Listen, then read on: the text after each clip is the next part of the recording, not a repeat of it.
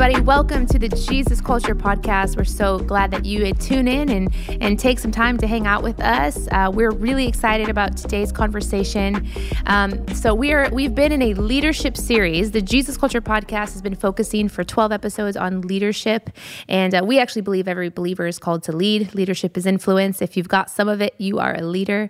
And our heart and desire is that we would be able to equip you to steward that influence well. So we have a great conversation today with our guest, Jon Tyson. Jon, go ahead, say hello. G'day, everybody. What a joy to be with you. We are really excited to dive in. But before that, we have been partnering with World Vision to bring you the Jesus Culture Podcast. Their Chosen campaign has just been really impacting our staff that have participated in it, getting the stories behind what World Vision is doing with this. We are so excited to partner with them. We want you guys to listen briefly to what they have to say, and then we'll be back with the conversation. In the world's most fragile places, devastating aftershocks of the COVID-19 crisis are pushing families deeper into poverty, putting kids at greater risk of hunger, malnutrition, violence, and neglect. Child sponsorship is you making a decision to provide $39 a month for a child in their community in extreme poverty to provide the most basic necessities of life. But most importantly, you provide hope. It is one of the most effective ways to help the world's most vulnerable children and their communities address the impacts of this pandemic and lift themselves out of poverty for good, especially now. The reality is thousands of children are waiting to be sponsored. But what you don't know is everything is about to change. For the first time, World Vision is inviting you to empower a child through sponsorship. Yet instead of you choosing them, they choose you. Something no organization has ever done before. It doesn't matter who you are or where in the world you live, every single one of us wants to be seen, to be loved, to be chosen. Put the power to choose in a child's hands and give someone a chance to step into a life-changing relationship with you. Text podcasts to 56170 and sponsor a child now. All right, guys. Jon, you've been on the podcast before, but for anybody who maybe skipped that episode, how dare they? Why don't you give us some just quick context for who you are, what you're leading in life right now? Okay, yes, I am a pastor in New York City and an author, and I'm originally from Australia. I've been in New York the last 16 years, and it absolutely has my heart. I am passionate about Jesus, the kingdom of God, jazz music, motorbikes, and all other cliche middle-aged things. That's me. That's amazing. So how long do you have to be in New York before you're considered a New Yorker? Are you a New Yorker after 16 years? Yes, I am. When I was there 7 years, they said it was 7 years. And then when you were there 10 years, they said it was 10 years. It's 10 years. 10 years. That is the universally recognized thing. If you've been there 10 years, they're like, look, you're one of us. Perfect. So that's amazing. It's amazing. Listen, I know there's making home other places, and then there's making home in New York. So I recognize they're two different things, but I'm coming up on my 9-year mark of being in Atlanta, and I'm realizing like crossing that 10-year place is significant. A decade anywhere is real time. So Phil, you're no longer a Pacific Northwesterner. You're now a Georgian? Are you Southern? I'm a Southerner. I'm a Southerner. And listen, I want to say that I'm proud to be a Southerner. There are things about Southern culture that I will never be and like to make fun of, but I am proud to be from the South. It is a remarkable place. Waffle House is gold. Starters. No, listen, if you're listening to this podcast, you may not know this. Jon and I are pretty close friends. And when we're together in Atlanta, Waffle House is our place. There's Waffle House is it, mate. Patty melt plate, scattered, covered, smothered, vanilla Coke. And then the new one is the pecan waffle. The pecan That's unbelievable. Waffle. Listen, C.S. Lewis and Tolkien can have their dragon, wherever they want to be, but we're changing the world from Waffle House. That's right. They had the eagle and the child. We have the Waffle eagle House. and the child. That's right. That's amazing. That's your guys'. That's where your roundtable discussions are happening that are diving deep into theology and the culture and leadership, and leadership in the modern church. Listen, it is a dream of my heart that one day people will be like, "This is the Waffle House." that Phil Manginelli and John Tyson created blank. You know what I mean? That's it. It's going to happen one day, bro. That's amazing. I feel it. Well, listen, honestly, John, I'm so excited to have you on the podcast. And we're in a series where we're talking about leadership and just coming back to some of the roots of who we are, just in the Jesus Culture podcast. We want to really be a people who pour into leaders and give them the heart and the tools. And today, I really want to talk to you about two things. One, I want to talk to you about the fact that you just released a book called The Intentional Father, and something that I really believe is one of the most significant resources out there. And for everybody listening, if you have kids, our role as pastors, leaders, followers of Jesus in the place of our children, there's really nothing that compares. And I want to just process you. I love your book. I finished your book. I'm walking through your book right now with a handful of guys in my church.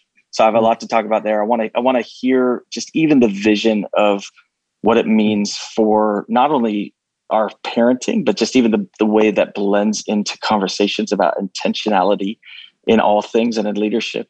And then Becky and I really do want to talk to you just about the intentionality of discipling.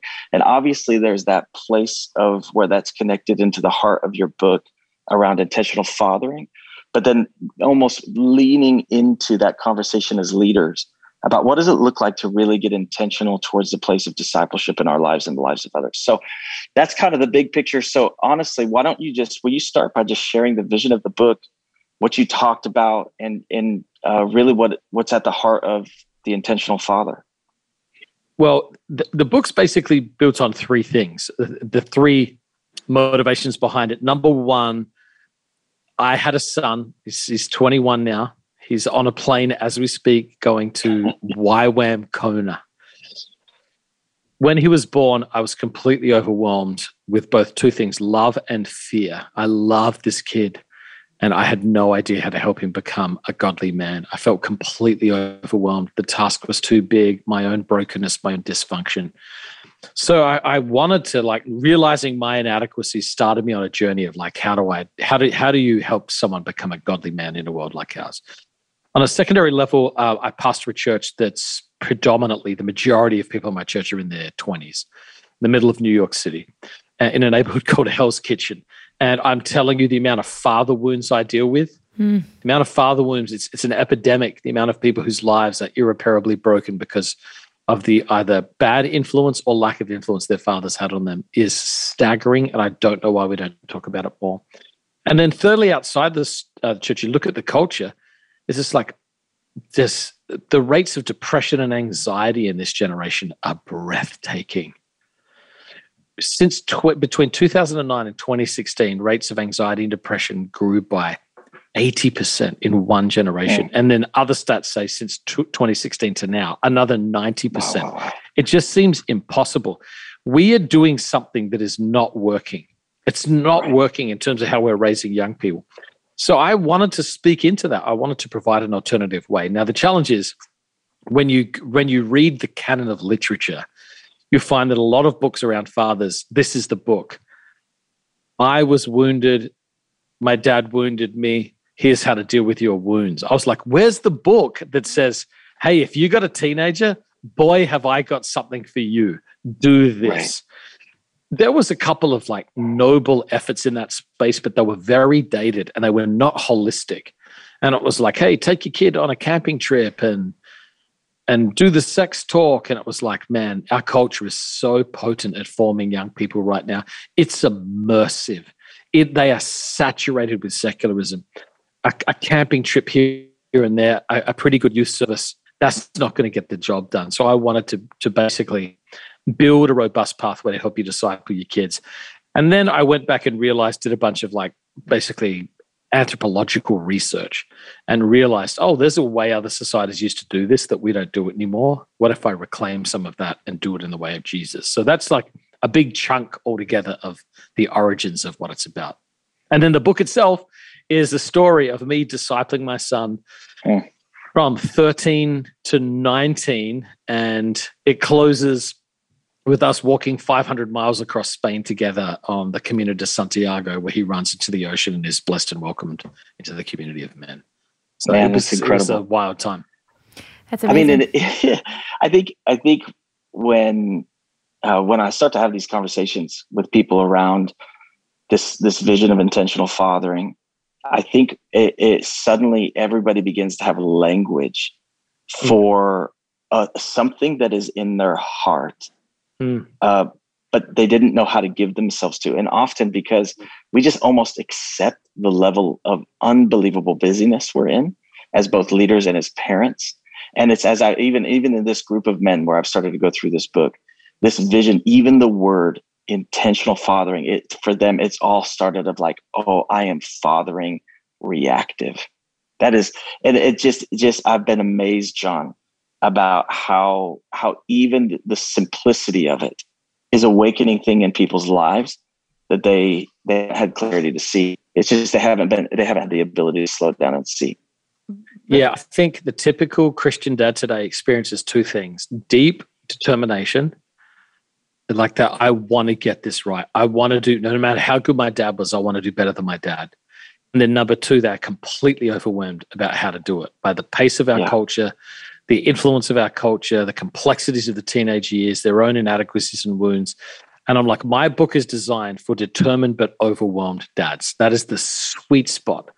If you're not determined, this book's going to be overwhelming. And if you're not overwhelmed, like, praise God, man, keep going. Bless you. You don't need my book. But if you're in that diagram of overwhelmed but determined, this book will like feel like a you say thank you for writing something I can actually use in my everyday life. Would you say it's I'm thinking of all the dads out there with daughters. Is it geared towards those with sons, or is it applicable? Because you have a daughter as well. Okay, so I've got a separate book for daughters. I did a different process with my daughter called 50 Pieces of My Heart, 50 key deposits every dad must make in his daughter's life before she leaves home. But I'm writing that right now. Amazing. I just finished. My daughter just left home a month ago. So I'm in the process of taking the personal stuff I wrote for her and turning it into a usable format for others. That's amazing. It is predominantly for fathers and sons. So, Becky, I want to get your thoughts on this. Both, we've talked a lot about your story with your dad and your family, and then as a youth pastor, you're in the world of teenagers in the midst of adolescence, and so I honestly, like, just even as John talks about this vision and what he's written and what he's done with his own son, I want to hear like what you're hearing and what you see in the middle of it. Absolutely. I mean, it's true. I grew up essentially fatherless and raised by a single mom, and then a stepdad came into the picture who was physically present, emotionally absent, and that's my story of that orphaned girl coming to Jesus and finding a father in God, and then the Lord bringing wonderful spiritual fathers who were committed to disciple me. Had fathers in the church not stepped in, saw me, and said, I'm going to commit myself to disciple you, I would not be where I am today. So I love what this conversation's about. But just even as I deal with teenagers, it's astounding, the like you said, the level of anxiety and depression that's reported. And what's sad is what I'm seeing parents do is react, and I have to assume it's because they're just so overwhelmed. They don't know what to do other than dismiss it. You're emotional. It's dramatic. You're not, I'll show you anxious. I'm anxious. I've got what are you tired about? What are you depressed about? And I'm watching a generation not be validated in that, and it's not fixing it. It's just making it worse. And so for me to hear this, I go, okay, the Lord is moving on the hearts of people to put resources in fathers' hands, to put resources in families, back in the family, the nuclear family, which needs to be saved, putting resources to help disciple and father this generation. I remember Stephen Covey saying something once, and this shook me as a parent. And I read it when my kids were really little, when my son was maybe 2. Stephen Covey tells this story about a dad who comes. Stephen Covey was a famous self-help guy, but that's actually sounds dismissive. He's actually a very profound leader who brought character back and not just technique back into the sort of like popular consciousness. He wrote a book called The 7 Habits of Highly Effective People, which basically 2 generations have skipped But a generation above me, it was like the book you had to read. It changed my life. It probably saved my marriage, gave me 15 hours a week back. So that's a plug for the book. But what he said in the book is a dad comes up to him and the dad says this: "I don't understand my son. He won't listen to me." And Covey says, "Say that again." And he says, "I don't understand my son. He won't listen to me." He said, "Say it again." "I don't understand my son. He won't listen to me." He said, "Say it one more time." "I don't understand my son. He won't listen to me." He says, "Well, here's your problem. In order to understand, you have to listen to him. You have to listen to him." And it made me realize, like, we are so often prescribing out of our own story into our kids' stories. Like, I'll show you anxiety. Talk about a dismissive phrase. One of the keys that I try and talk about in the book is, like, you've got to enter into your kids' experience to the degree that they are experiencing it. You've got to emotionally connect on their level, enter their world, and that will give you the right then to guide them through the complexities of these years. And if you just like this, because for them, it's the biggest experience of their life. They are stressed because they live in a world where there's so much uncertainty that failing that one test feels like you've lost your destiny. And, and parents saying, "Well, you'll be fine, trust me." It's like, no, I don't. I want to trust you. I can't trust you. This is everything to me, And I think we certainly don't understand how the pressure is compounded because there's 1,000 eyes watching us on social media, and the pressure to perform is so high. And so, man, that grieves me to hear that, but I am grateful for youth pastors like you who really understand that and serving our kids. Like, why didn't you move to New York 10 years ago and help disciple my kids? I'm jealous. No, listen, I feel the same way around Becky all the time. It's like, can there be 10 Becky Johnsons? Can we figure this out? Who else have you raised up? We're working on it. Who else have you raised up?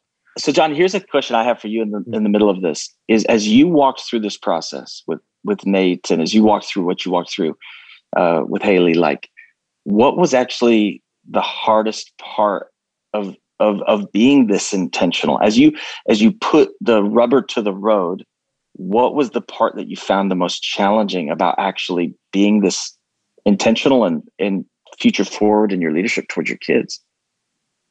Disciplining my entire life for 8 years to make this like one of my top priorities, consistency. The thing with teenagers, man, they're not going to, every chance that they get to get out of something, they'll take it. "Hey, Dad, no worries. I understand you're busy. I'm going to go hang with my friends." "No worries, Dad. I get it." They'll stop asking. If you make enough excuses, they'll stop asking. Then they'll never ask again. Then you'll be asking and they won't want to. And so I was just like, I had a mentality for almost a decade. This is the major task of my life. And I tell people the compound effect of it is radical. If I tell you that for almost 6 years, I spent 40 minutes a day with my son, pouring into him everything I ever learned, that sounds like, holy crap. At the time, it didn't feel like that at all. It was a moment, it was a decision where my mornings were a little bit different. I got up earlier. I wrote a lesson for him. I got him up. We spent that time together. And and again, if I didn't put it on Instagram, you would never have known about it, and it would have just been like, hey, Nate showed up to school and he had a different morning than his friends. It was invisible, but it was profound over the course of time. So to me, the hardest thing, there's many, I could say this without exaggeration, hundreds of nights I said no to things I wanted to do so I could spend time getting something ready for my kids. Yeah. And I was like, I just can't do that. I want to do that. I can't. They'll be gone before I know it. Yeah. I got to get this right. And then now they're both out in the world. And it's like, gosh, I tell you, I wish I'd been more disciplined. Wow. People say, what regrets do you have? I'm like, I wish I'd been more intentional. And I was like intentional. I'm like, I wish I'd given it more. I would trade some of those trips I took and travel and be like, I don't want to do it. I'm staying with my kids. So yeah, it's like, as somebody who's now an empty nester, I can tell you, man, those daily sacrifices are absolutely worth it. But that was the hardest part. Again, because it didn't feel like you missed something. It didn't feel that big. We just didn't do it. It doesn't feel like that much. But it was constantly reminding myself of the long game, the end game. Yeah. And And you know what's so amazing about that is I think that is both I think there's challenge and encouragement in the midst of this, but here's the encouraging part of this that I think people need to hear, even in the conversation about parenting or leadership, is it's actually the power is in the consistency of small decisions. Sometimes we think about things, we get caught in how large they are, but we forget that if we just take them down to the smallest, most intentional decisions, they're radical. If you ask my kids, here's what I was hoping to have happen. Like, I just wanted to be in the room where the jokes happened. I just wanted to be in the room where the seed hit good soil. And you just never knew. You never knew what it was going to be. So if you were to ask my kids today, like, what are some of your favorite memories with your dad? Like, it was stuff I never planned, but because I had the commitment to be with him, it made it possible. Yeah. And they don't look big. Like, we actually had one this morning while I was driving Nate to the airport. It was like one of those ones where it's like, he's going to be talking about this 10 years from now. And it's so crazy because we almost got him in an Uber. He's 21. Oh. You know, I don't want to have to drive back into New York going the opposite way. I don't want to go. We drove him out to JFK, which means we were against traffic, and we drove into Manhattan with city traffic. I was like, is this really worth it? But we had some jokes and conversations of like 10 years from now, he'll bring it up. Yeah. And it's just because we're in the car. So to me, those small decisions over the course of time, that's where the big stuff happens. And this is, to kind of move this into discipleship, because parenting is discipleship, right? I mean, fathering is discipleship. That's what it is.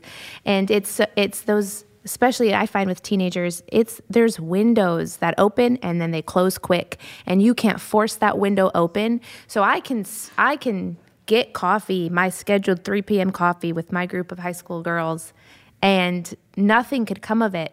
But because I can't force that window open. But what I find the most impact, the most transformation is when I go, hey, I'm going to get in the car. I'm going to go get groceries with my kids. Come with me. Come put your life on my life. Let's go. We'll grab some In-N-Out burger on the way.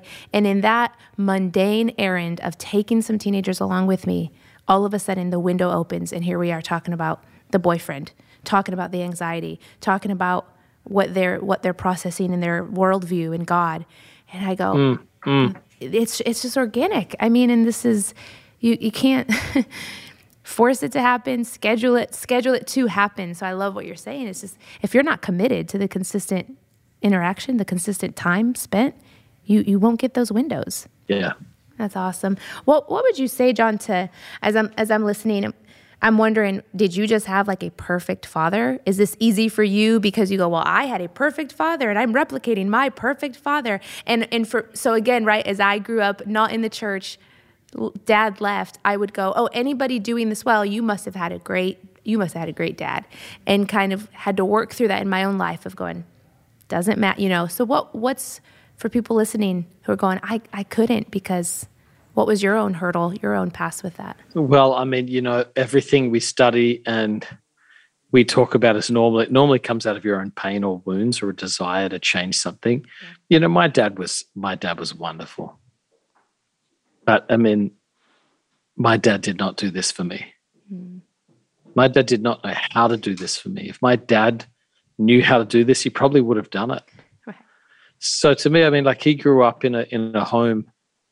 My dad grew up in India in a boarding school, because my grandfather was a missionary who, by the way, is the only person I personally know who watched creative miracles. He watched people grow arms. And it's like he's got a wild Pentecostal story. Preached in the middle of a Hindu riot. And he said he had a visible army of angels around him where people were trying to beat him and they couldn't get to him. He just stood up and preached the gospel. Wild stories. Terrible father. Wow. Wild miracles. Terrible father. Dumped his kids in a boarding school. Never saw them. Wow. And so my dad grew up and, my grandfather gave him nothing. So my dad did so much better than my grandfather, but he didn't. I mean, I'm sure I was like a bit of a character and very complicated to sort of deal with. I mean, I sort of had to make this up. And I think, like how I'm gifted, like how part of my wiring is, if I see a problem, I always like zoom out, like it's never just like, what is the problem? It's like, what is the scope of this problem? How long has it existed? And how have people in all times and places thought about it? Mm-hmm. So I can read as widely as I can and then sort of like develop generic principles and then zoom into the specifics and go, okay, I think now that I understand it, I can do something about it. It was actually like that with this. I was like, hey, look, I got wounds. My dad had wounds. Like, okay, I feel like from everything I've read, this seems to sort of be the path. Okay, let me sort of hack that together and do this for my son. Wow. So I tell you, I had one of the best moments of my life with my son like a week ago in the car. We were driving somewhere together and he just said something to me that in the moment I just sort of pushed it off, but gosh, it touched my heart so deeply. But we're driving along and we're talking about childhood memories. And he said, Dad, you were a great dad. He said, when I go into my heart, I know that when I was a kid, I was meant to have all these memories. And I've got them all because of your intentionality. Like all the things I'm meant to have, they're in me because you really did it. And I was like, thanks, man. But and again, I'm not saying that out of pride. I'm saying that like I can't even believe that he would say that. I mean, you want to talk about healing, a hope of breaking generational cycles. Like that was so life-giving. The best moment ever with my son, maybe he's 14. And I actually drew up behind me on a huge sort of chalkboard, here's what we're going to cover for the next several years. And then one day he's sitting with me and he says, Dad, who took you through the primal path, which is what I called it? Wow. Who took you through the primal path? And I was like, no one, man. He goes, well, where did all of this stuff come from? And I said, well, it came out of my head, man. He said, what do you mean? I said, well, I made all of this up for you. I designed all this for you. He said, you didn't do this? Like, this is just for me? And I'm like, yeah. And he said, I feel so loved. I get choked up. I feel so loved. And I was like, I don't know how many moments that my son would say, I felt loved. I know he felt encouraged and inspired and supported, but to feel loved. So anyway, that was like, man, that's the stuff I'm all about. That's what intentionality does. I think it breaks those generational cycles. So I want to tell you, like, wherever you're coming from, whatever your background is as a dad, I'm telling you, you have no idea your ability and power to start a whole new godly line in your family by simply just resolving in your heart, asking for grace, and just being intentional every day. What would your encouragement be to somebody who goes, it's too late, my kid's 10. It's too late. Are you kidding? You're just getting started at 10. Come on. You know what I'm saying? I mean, psychologists tell us that the deepest memories that stay with us the longest are the memories of our late teenage years and early 20s. And the reason is because we're experiencing so many firsts in our life, so many self-chosen adult firsts. So your wounds in your childhood normally come in two categories. Either you weren't protected properly or you weren't nurtured properly. But the things you remember are the things that you got to go through. So I'm like, man, you're just getting to the good stuff. Come on. You're just getting to the good stuff. You got so much time. I love that. Man, that's so fun. So my oldest son is 12. And we're in a pre-year. We're launching the Primal Path together, and it's fun. We're doing a coming of age trip. We are I'm taking him to Germany for his birthday when he turns 13 next spring. Kind of all of these things planned about marking this season of discipleship. We're going together, and I was talking with Jake about it. As we're getting ready, and I just said, Jake, here are some of the rhythms that we've started. We've started meeting. We're doing a meeting 1 week before school, and then I'm picking him up from school 1 day a week. We started these kind of and I was processing with him, and he asked. It was really fascinating because he asked me this question. He just said, Dad, is it okay if I tell my friends about what we're doing? And I was like, of course, bud. That's no concern to me. Why would that bother you? And he just goes, because I just know that most of my friends, their dads don't do this stuff like this. And I don't want to make them sad.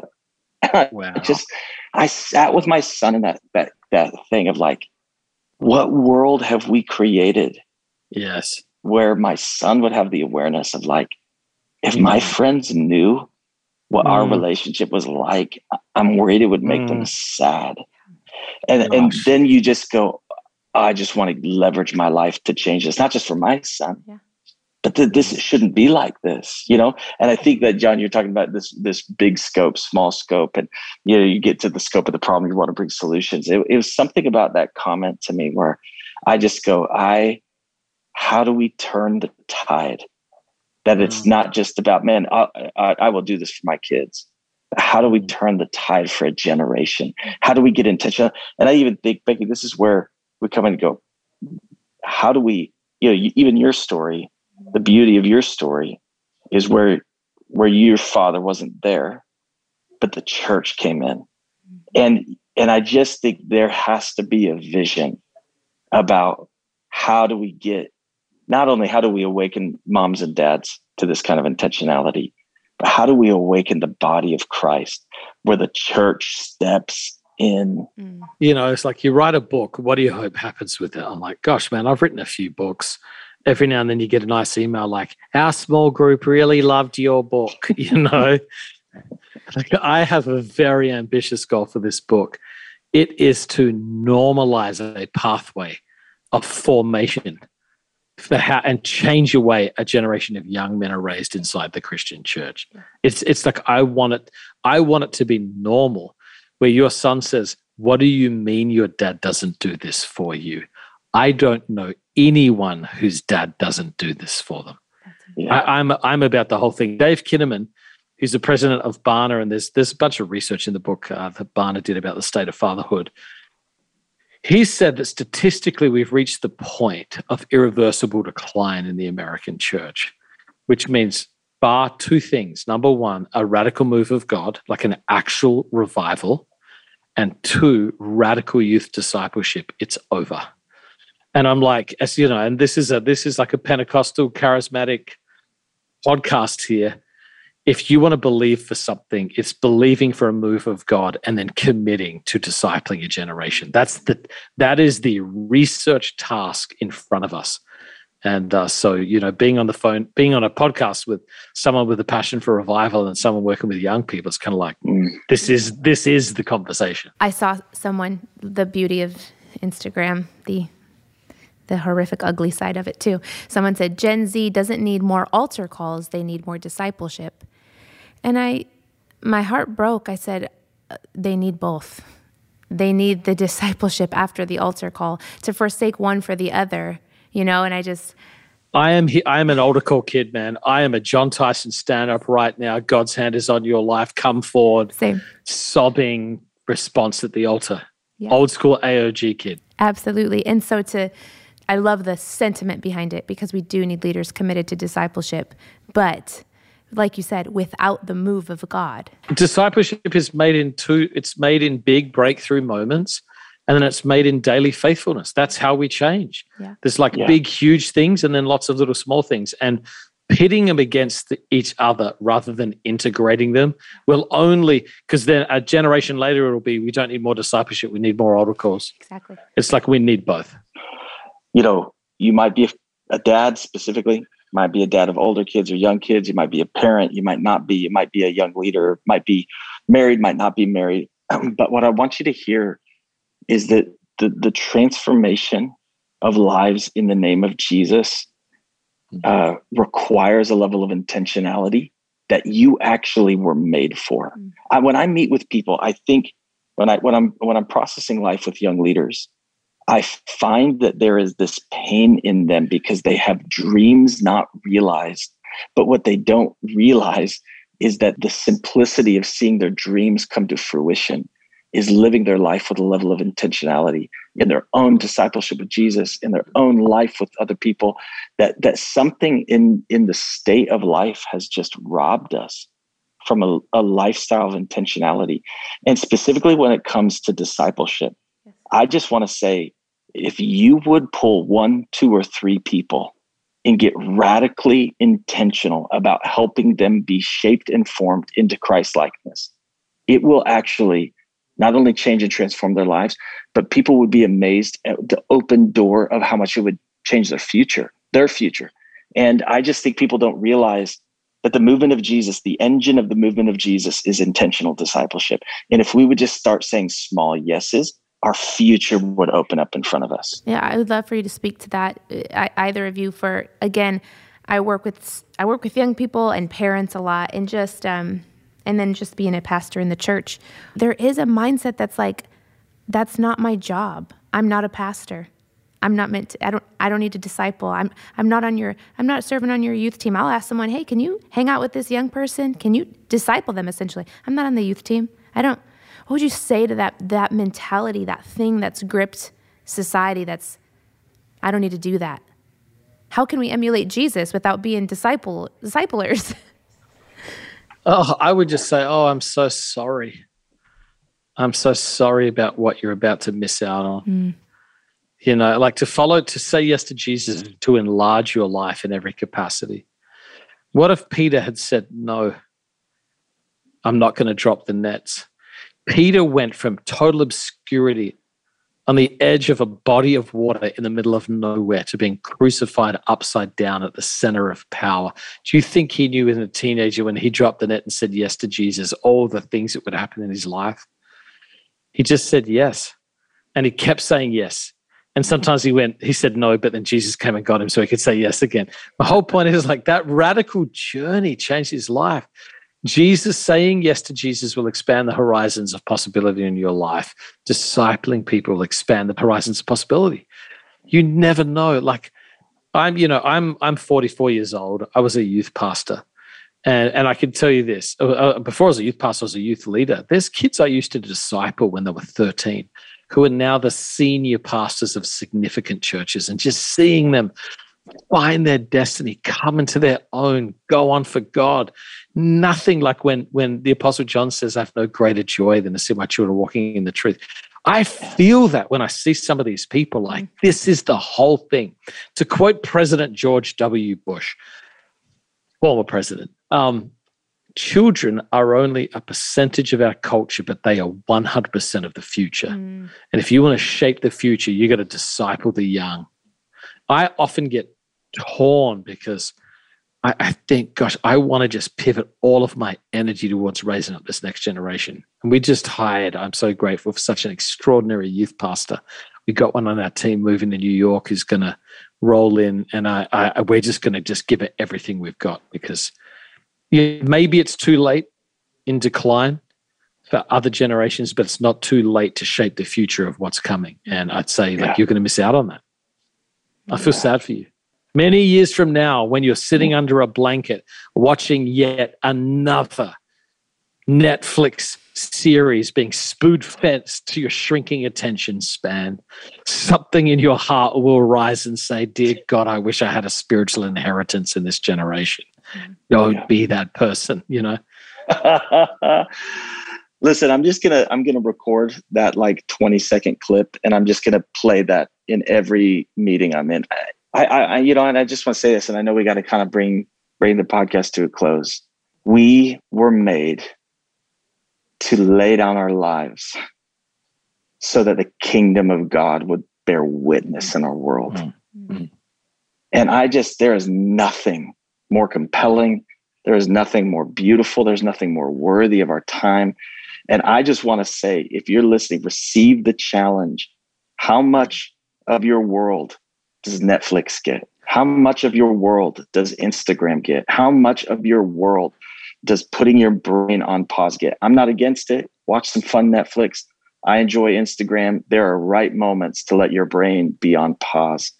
But I think if we're honest, the amount of time things that don't matter get our attention compared to how little time giving our life away to another person, discipleship, believing the next generation gets. I think it would grieve us if we were willing to be really open to it. And I just think it's time that we get radically intentional about the things that matter. You reminded me of something so important. There's that scene in Screwtape Letters, which is C.S. Lewis's book, where you have it's a fictional account. We have an older demon talking to a younger demon. And the younger demon is like, I want to get the person that I'm assigned to have like a massive sin. Like I want like adultery or murder. And the older demon writes to the younger demon and says, look, I appreciate your zeal to destroy lives, okay? And when I was younger, I used to think like that. But the goal is not dramatic. The goal is simply to inch the person out of the light and into the darkness. Wow. And you do not need murder if a game of cards will do. And the whole point was, it's those small, tiny, Satan doesn't need you to have a porn addiction. He's happy for you to have an Instagram addiction. It's those tiny little small things that just push you out bit by bit. So I agree, everything in moderation have its place. But if we were honest, we don't even have the right boundaries. And so I always tell people like I'm always about like doing little experiments, like make an exchange for time. David Wilkerson, exchange. God spoke to him, who started Times Square Church. I was right by it earlier today, walked right by a huge multi-thousand person church in the middle of Manhattan. He used to watch 2 hours of TV at night to take the edge off his intense ministry. And the Holy Spirit spoke to him and said, if you exchange this TV time for prayer, I'll use you greatly. And I walked past his legacy in the middle of Manhattan because he made that exchange. So I'm saying, hey, instead of watching 2 shows, watch 1 show and give that other show to God and just sow into prayer. You have no idea what God will do through your life by making that divine exchange. Phil, any closing thoughts? No, I'm just, go buy John's book. Be intentional. Seriously, if you're a dad and you're listening to this, I cannot recommend anything higher than going and getting The Primal Path. Buying the book, The Intentional Father. If you are an uncle, if you are a grandfather, if you're a youth leader, if you're a brother, John knows that I genuinely value him, but this is not false sincerity. It is one of the most important things that I think could get into people's hearts and hands. And so I just genuinely encourage that. And then I just think that there's a word of the Lord in this season of waking up to a new level of intentionality. And so I just think whatever it looks like, it's time to take a step. You'd be amazed how much God will do with a small yes. Don't be intimidated. Don't be shamed. Just take a small yes of intentionality towards Jesus and watch what he'll do. John, thank you so much for your time, for chatting with us. We'll put all the information about the book on our social media and in the captions of the show, but The Intentional Father, Google it, get it, commit yourself to this. I'm so encouraged and thankful for you, thankful for this conversation. Thanks for having me. Love you guys. Love Jesus culture. Just the words Jesus culture. That's it. That's the vision. Come on. That's it. All right, guys. Thanks for listening. We'll see you guys next time.